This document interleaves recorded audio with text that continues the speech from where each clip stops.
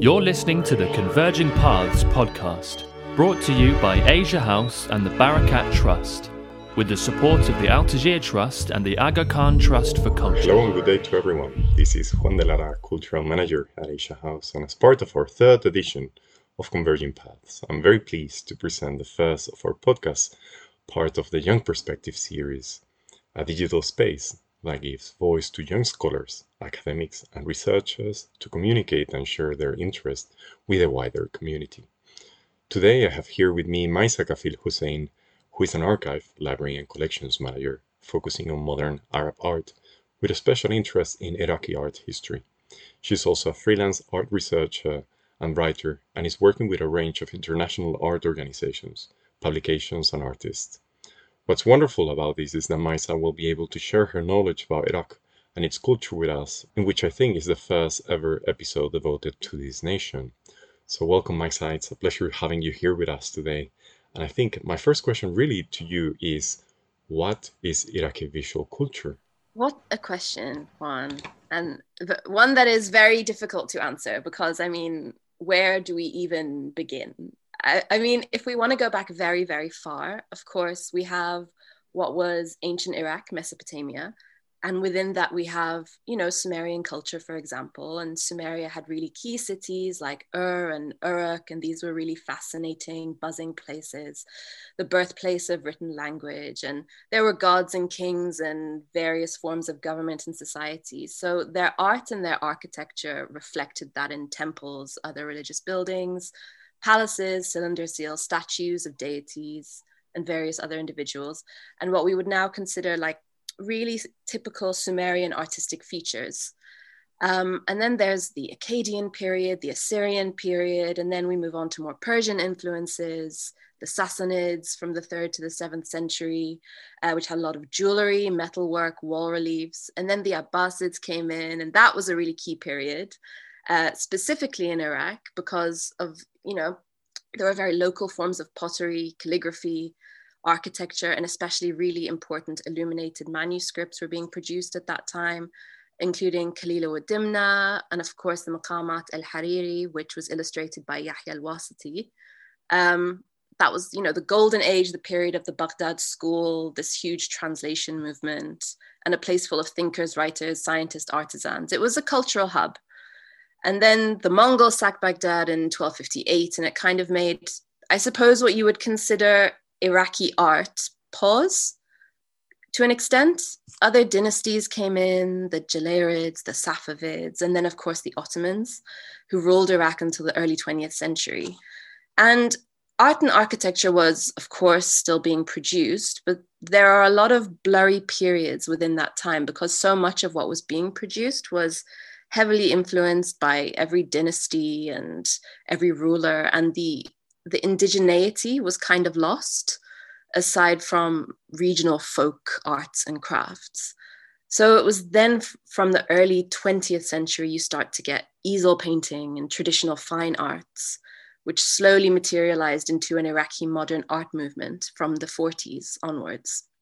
And of course, that includes so much, really experimental and abstract drawing, painting, sculpture, large monuments, modernist architecture. There was very much an artistic and cultural revival led by artists and artist groups, such as Faik Hassan, who led the Pioneers group, Hafid al-Drubi, who led the Impressionist group, and especially Shakir Hassan al-Said and Jawad Salim, who led the Baghdad group for modern art, and so many more after this as well. And within their work, we see like certain motifs, certain styles, which are now commonly associated with this idea of Iraqi visual culture. Thank you, Maisa. It's fascinating to learn about this such long history of the country. And I wonder, you have talked about this group called the Baghdad Group of Modern Art, led by Jawad Salim. How integrated were these artists within the cultural scene of the 50s and the 60s in Iraq? Yeah, sure. So Jawad Salim formed an artistic collective in 1951 called the Baghdad Group for Modern Art alongside fellow artist Shakir Hassan al-Said. This was a really, really big moment in Iraqi art. They were young, up-and-coming artists. They were the first group there to launch a bold manifesto as part of their practice. And in this manifesto, they speak really passionately about this notion of istilham el-turath, which is loosely translated from the Arabic to seeking inspiration from tradition or from heritage. And what they essentially wanted to do was combine aspects of Iraqi artistic heritage, which to so many had been completely lost or overlooked. And they wanted to combine that with modern art to create a local style or a local artistic language. That heritage which they wanted to incorporate it was vast, it was huge. You know, you get the influence of local folk art and motifs, Sumerian sculpture, Islamic art and manuscripts, especially al-Wasiti's illustrations, which Salim had come across images of a few years earlier.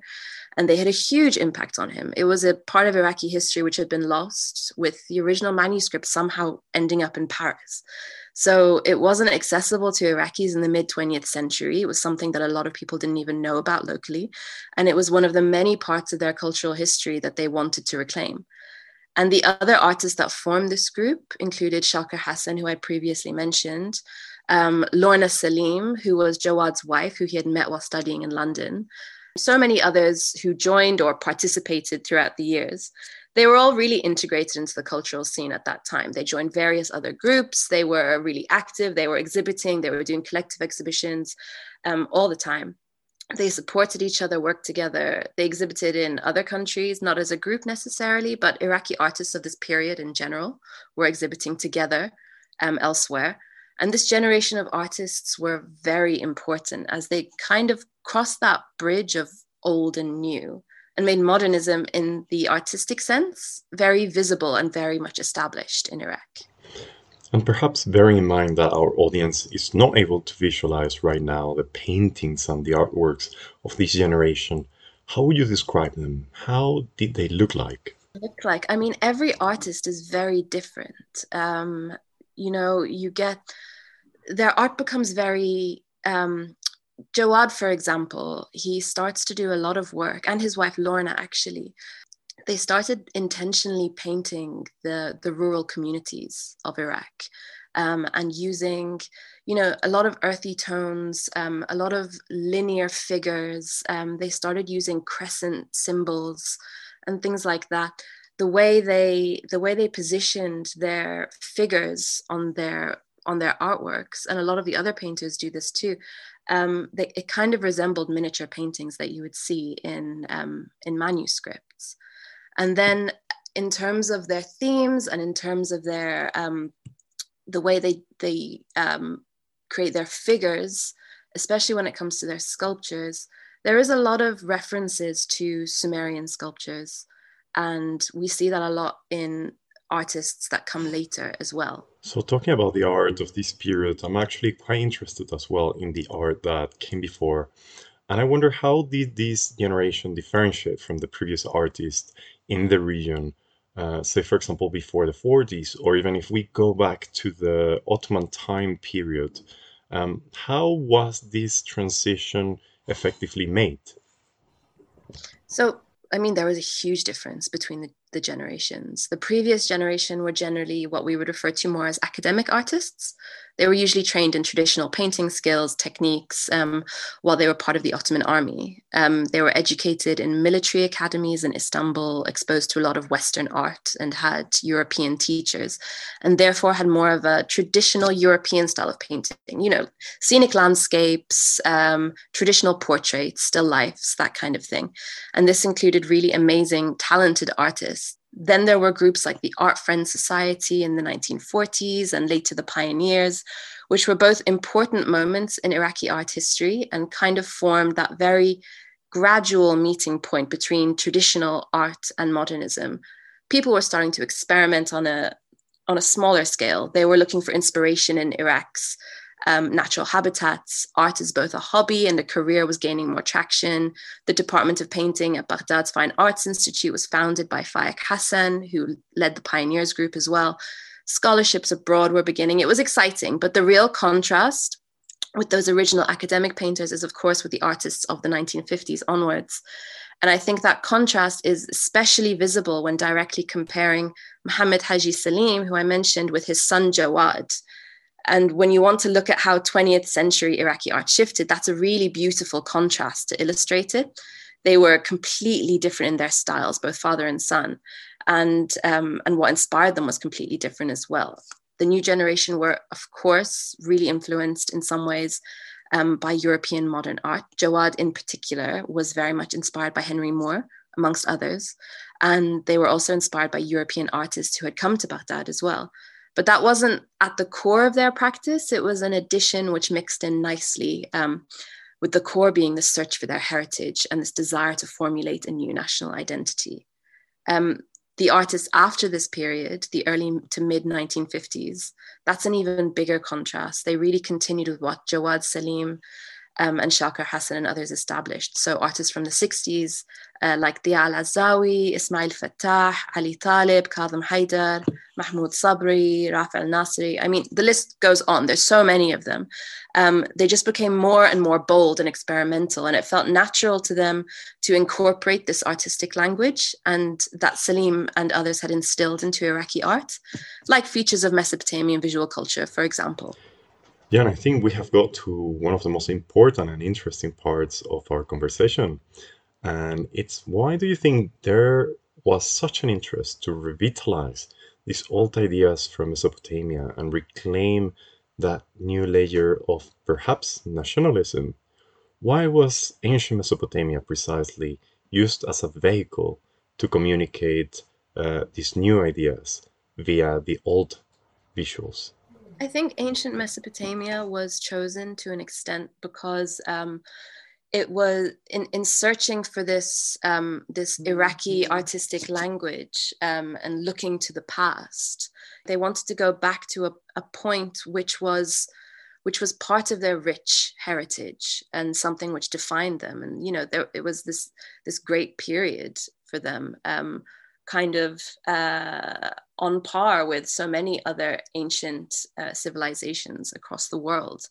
People don't really necessarily even know much about ancient Mesopotamia. And so this was something that even a lot of Iraqis hadn't studied, but they were vaguely aware of. And the Iraq Museum existed. And so they could see these artifacts, they could see this history in front of them, but it didn't form a part of their current artistic language. And so they wanted to look back and explore it and learn from it and take aspects of it and incorporate it into their work. Now, I don't know if I would necessarily call what they were doing nationalism, or anything to do with nationalism as such. I'd say it's more patriotism or national historic pride, perhaps, because obviously nationalism as a word kind of suggests this like inherent political intention, rather than kind of seeking a cultural identity and being proud of it and celebrating it and that kind of thing. So because in Iraq, whether it was the Ottomans or then the British or whoever else tried to control the country, they had been ruled over, and their visible cultural roots that they had or that they felt, I guess they had been diluted or sidelined for so many years. And so this desire to incorporate those aspects of Mesopotamian or Islamic heritage, it was their way of exploring their extremely rich past and allowing it to inspire them and repurposing it to create their particular form of art. Iraqi art really does stand out in the Arab world as being very inherently Iraqi. Whereas maybe aside from Palestinian art, because of how rooted that often is in Palestinian culture specifically, and maybe also Egypt, much of the rest of the region can often blend and blur. Not always, of course, I know I'm generalizing, but Iraqi art really worked to find its own culture and become its own thing. And we see a real culmination of that and all of the themes that these artists in the 50s had been working with. We see a combination of those goals in Jawad Salim's final work before his sudden death in 1961, the Nasb al-Hurriya, the Freedom Monument in Baghdad. This huge monument that he did in collaboration with architect Rifat Chaderji, which was commissioned by the new prime minister at the time, Abdul Karim Qasim. So Abdul Karim Qasim came into power in 1958. Previously, there was a monarchy which was British-backed. And Qasim launched a coup. It was a very bloody coup. The royal family was massacred. There were riots in the streets. It was a very, very big moment, and it ended the rule of the monarchy. And so after this, Qasim wanted this monument as a tribute to the success of the coup and saw it essentially as a bit of propaganda. He even wanted his face to feature in it somehow. But Jawad resisted. He was like, no, I'm not doing that. I'm doing what I want. So it has this extensive symbolism, which he had been incorporating into his work for many, many years, but on a huge scale this time, on what was essentially like a billboard made of concrete in the center of Baghdad. There were so many different local elements combined. The Mesopotamian influences featured heavily, of course, with inspiration taken from design references from monumental gates and palaces. And you can see it in how the figures are depicted. But there was also inspiration from Abbasid wall reliefs, themes and motifs from Iraq's rural communities, and also the fact that it's meant to be read right to left, like the Arabic language. It's a very succinct and symbolic culmination of that desire to form a new artistic identity. You talk about national pride more than nationalism because it was used for propagandistic objectives. But I wonder if the art of this period was never politicized. I wouldn't say this immediate period included particularly politicized works. There were artworks which referenced political events. Shakir Hassan, for example, he did some works which were, I think, related to the 1958 coup, things like that.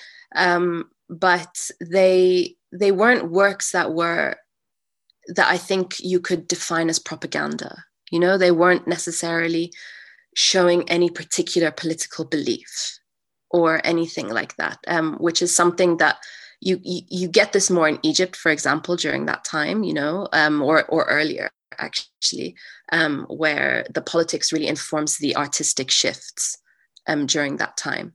But you start to get more political work in Iraq, very direct political work.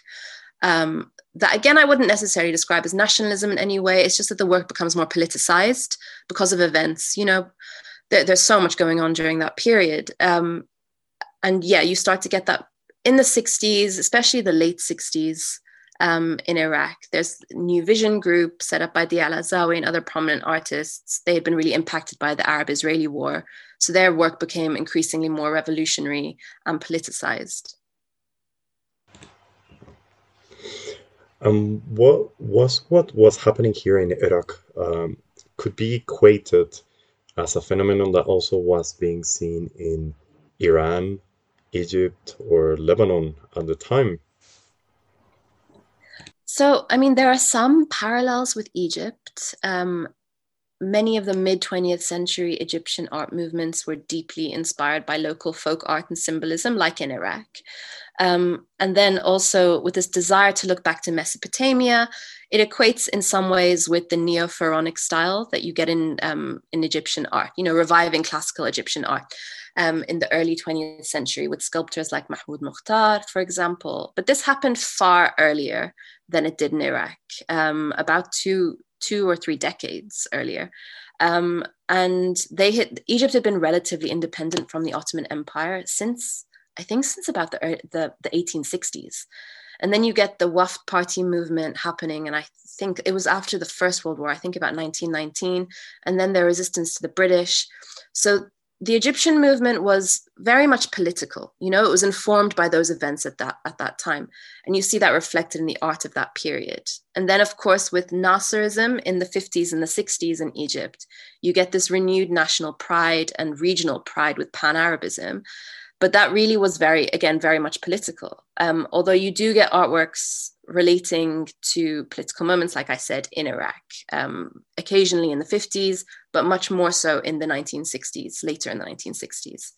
Iran, I wish I knew more about modern Iranian art history, but I do know that they had the Saqaqaneh movement, which also, I suppose, has some parallels in the sense that it's a neo-traditional movement. It's a way for artists to explore specific religious intricacies of Iranian culture, but it is predominantly rooted in those expressions of faith, specifically Shiism in Iran, which is something that I wouldn't draw direct links with necessarily when it comes to the same period of Iraqi art. Although Iraqi art does have its own explorations of religious and often Shia historical symbolism, but it was generally intended to be more symbolic, rooted in folk motifs and heroism rather than direct expressions of faith per se.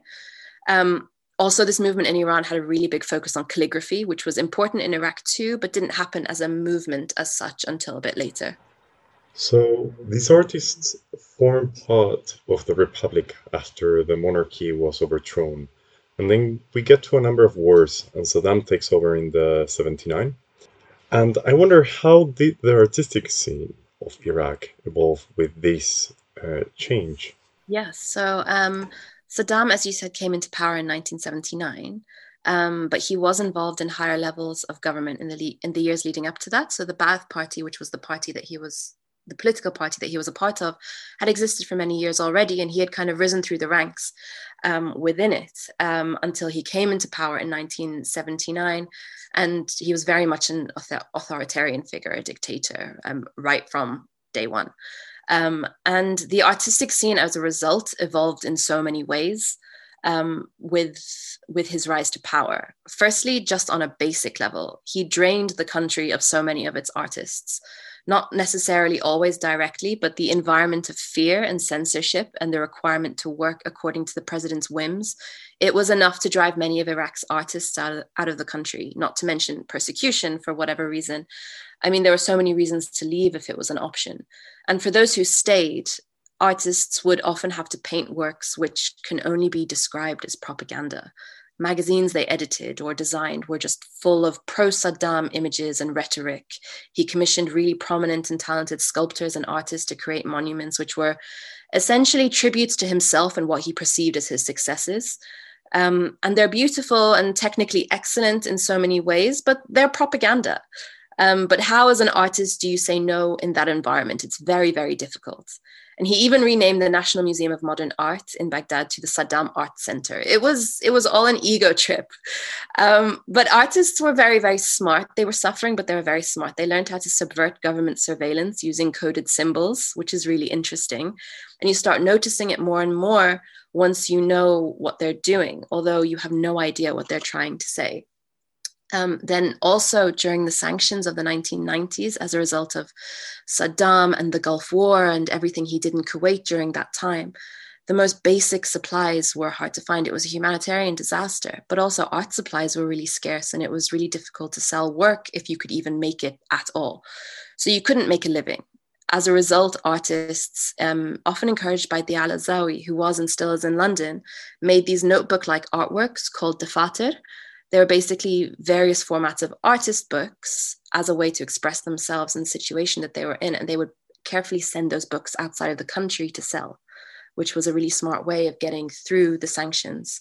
And finally, going back to this theme of reclaiming Mesopotamian heritage and national identity, Saddam did this himself in his own way, which can be seen in murals that he had painted in palaces, in his architectural style. He essentially took what artists of previous generations, historians and archaeologists had achieved, and used the imagery and this notion of ancient success for propaganda purposes in a very kitsch and ostentatious and flamboyant way. This was Saddam's Make Iraq Great Again kind of period. He had this aesthetic, you know?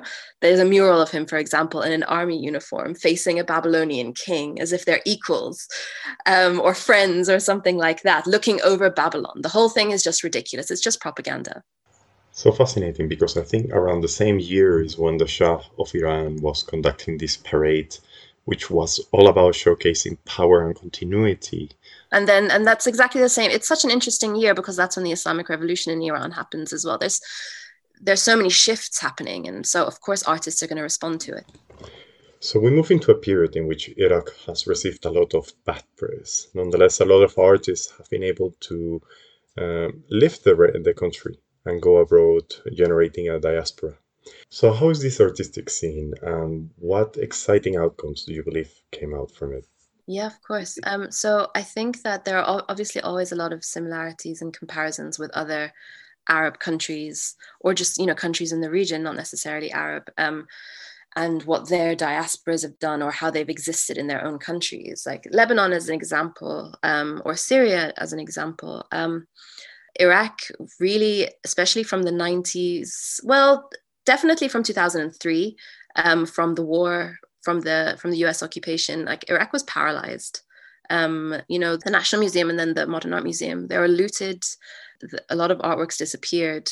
So the situation for artists in the country and then in the diaspora is very, it can vary in different ways. And Iraqis didn't really leave Iraq in huge numbers until the 70s, 80s, 90s onwards. Whereas, again, the Lebanese, for example, they had created diaspora communities abroad from the early 20th century. And so they had these communities to rely on abroad, whether it was in South America or Africa or, in the East Coast of the US. They had really established themselves elsewhere. Iraqis were kind of starting from scratch when they left, when Saddam came into power.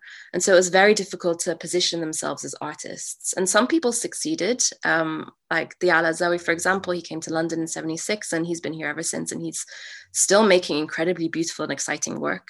And the artists who are beginning their careers in the 80s and the 90s, whether they left Iraq then or stayed, there are so many interesting artists from that time who are still making work or still exhibiting. Artists like Mahmoud Al-Ubaidi, Sadiq Al-Fraji, Sawan Baran, other artists in the diaspora like Haif Kahraman and Michael Rakowitz. And the good thing is there's a demand in the art market for Iraqi art. People are interested. And what was once a very niche section of art history is becoming more widespread. More and more people are interested in Iraqi art history, which is fantastic. So that encourages artists to create more work and to exhibit their work because there's more of an audience for it. And there are so many new and young, exciting artists too, but they're lacking support. It's not easy now in Iraq. It's of course easier in the diaspora in a lot of ways. And having spoken to young artists recently based in Baghdad, they spoke a lot about how tough it is to be in any kind of creative field in the country. There's no funding, there's no systems in place, no support, no job opportunities. And they've all had to live their whole lives through war, occupation, instability, terrorism, corruption, now COVID. It's tough to make a career in that environment, or to even go through the training process, if you even get to go to the art schools and things like that. But they're very talented and they're persevering. One thing I'm very excited about personally is the photography scene in Iraq, especially the younger photographers. A lot of them went viral during the protest movement, which happened in 2019 in Iraq, in October specifically onwards, which was great. And I wrote an article about a bunch of them recently, actually, and I was so excited to talk about them and hear about their experiences. And wow, they're so incredibly talented. Like, I really urge people to pay attention to them and to the artists as they come out, both old and new, and just generally to the very rich artistic history that Iraq has to offer. Thank you so much, Maisa, because it has been very insightful to learn about the nation, almost in a diachronical analysis. And it has been wonderful to hear that there is a future.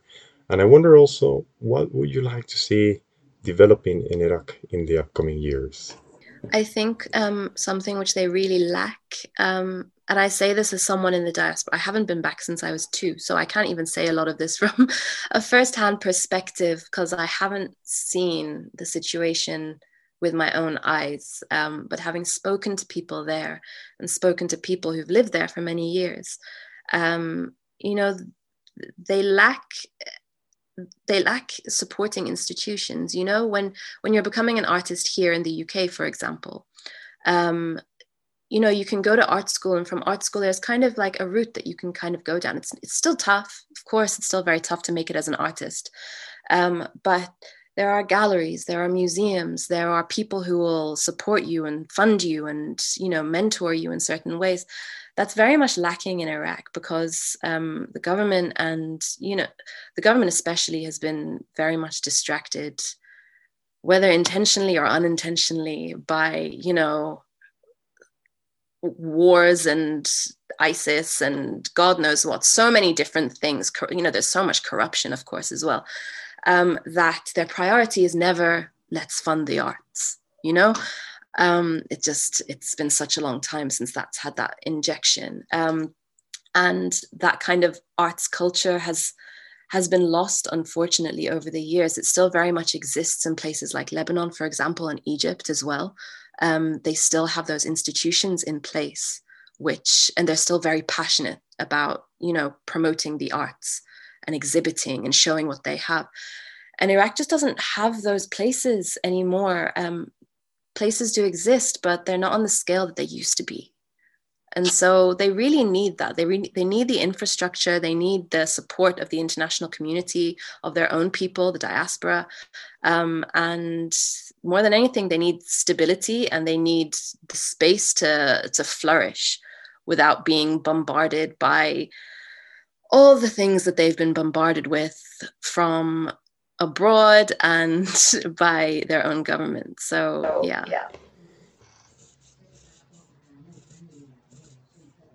Thank you, Marisa. And I hope that in the next years we can see you becoming the dynamo that the nation needs. So thank you so much for being here with us, sharing your knowledge, sharing your time.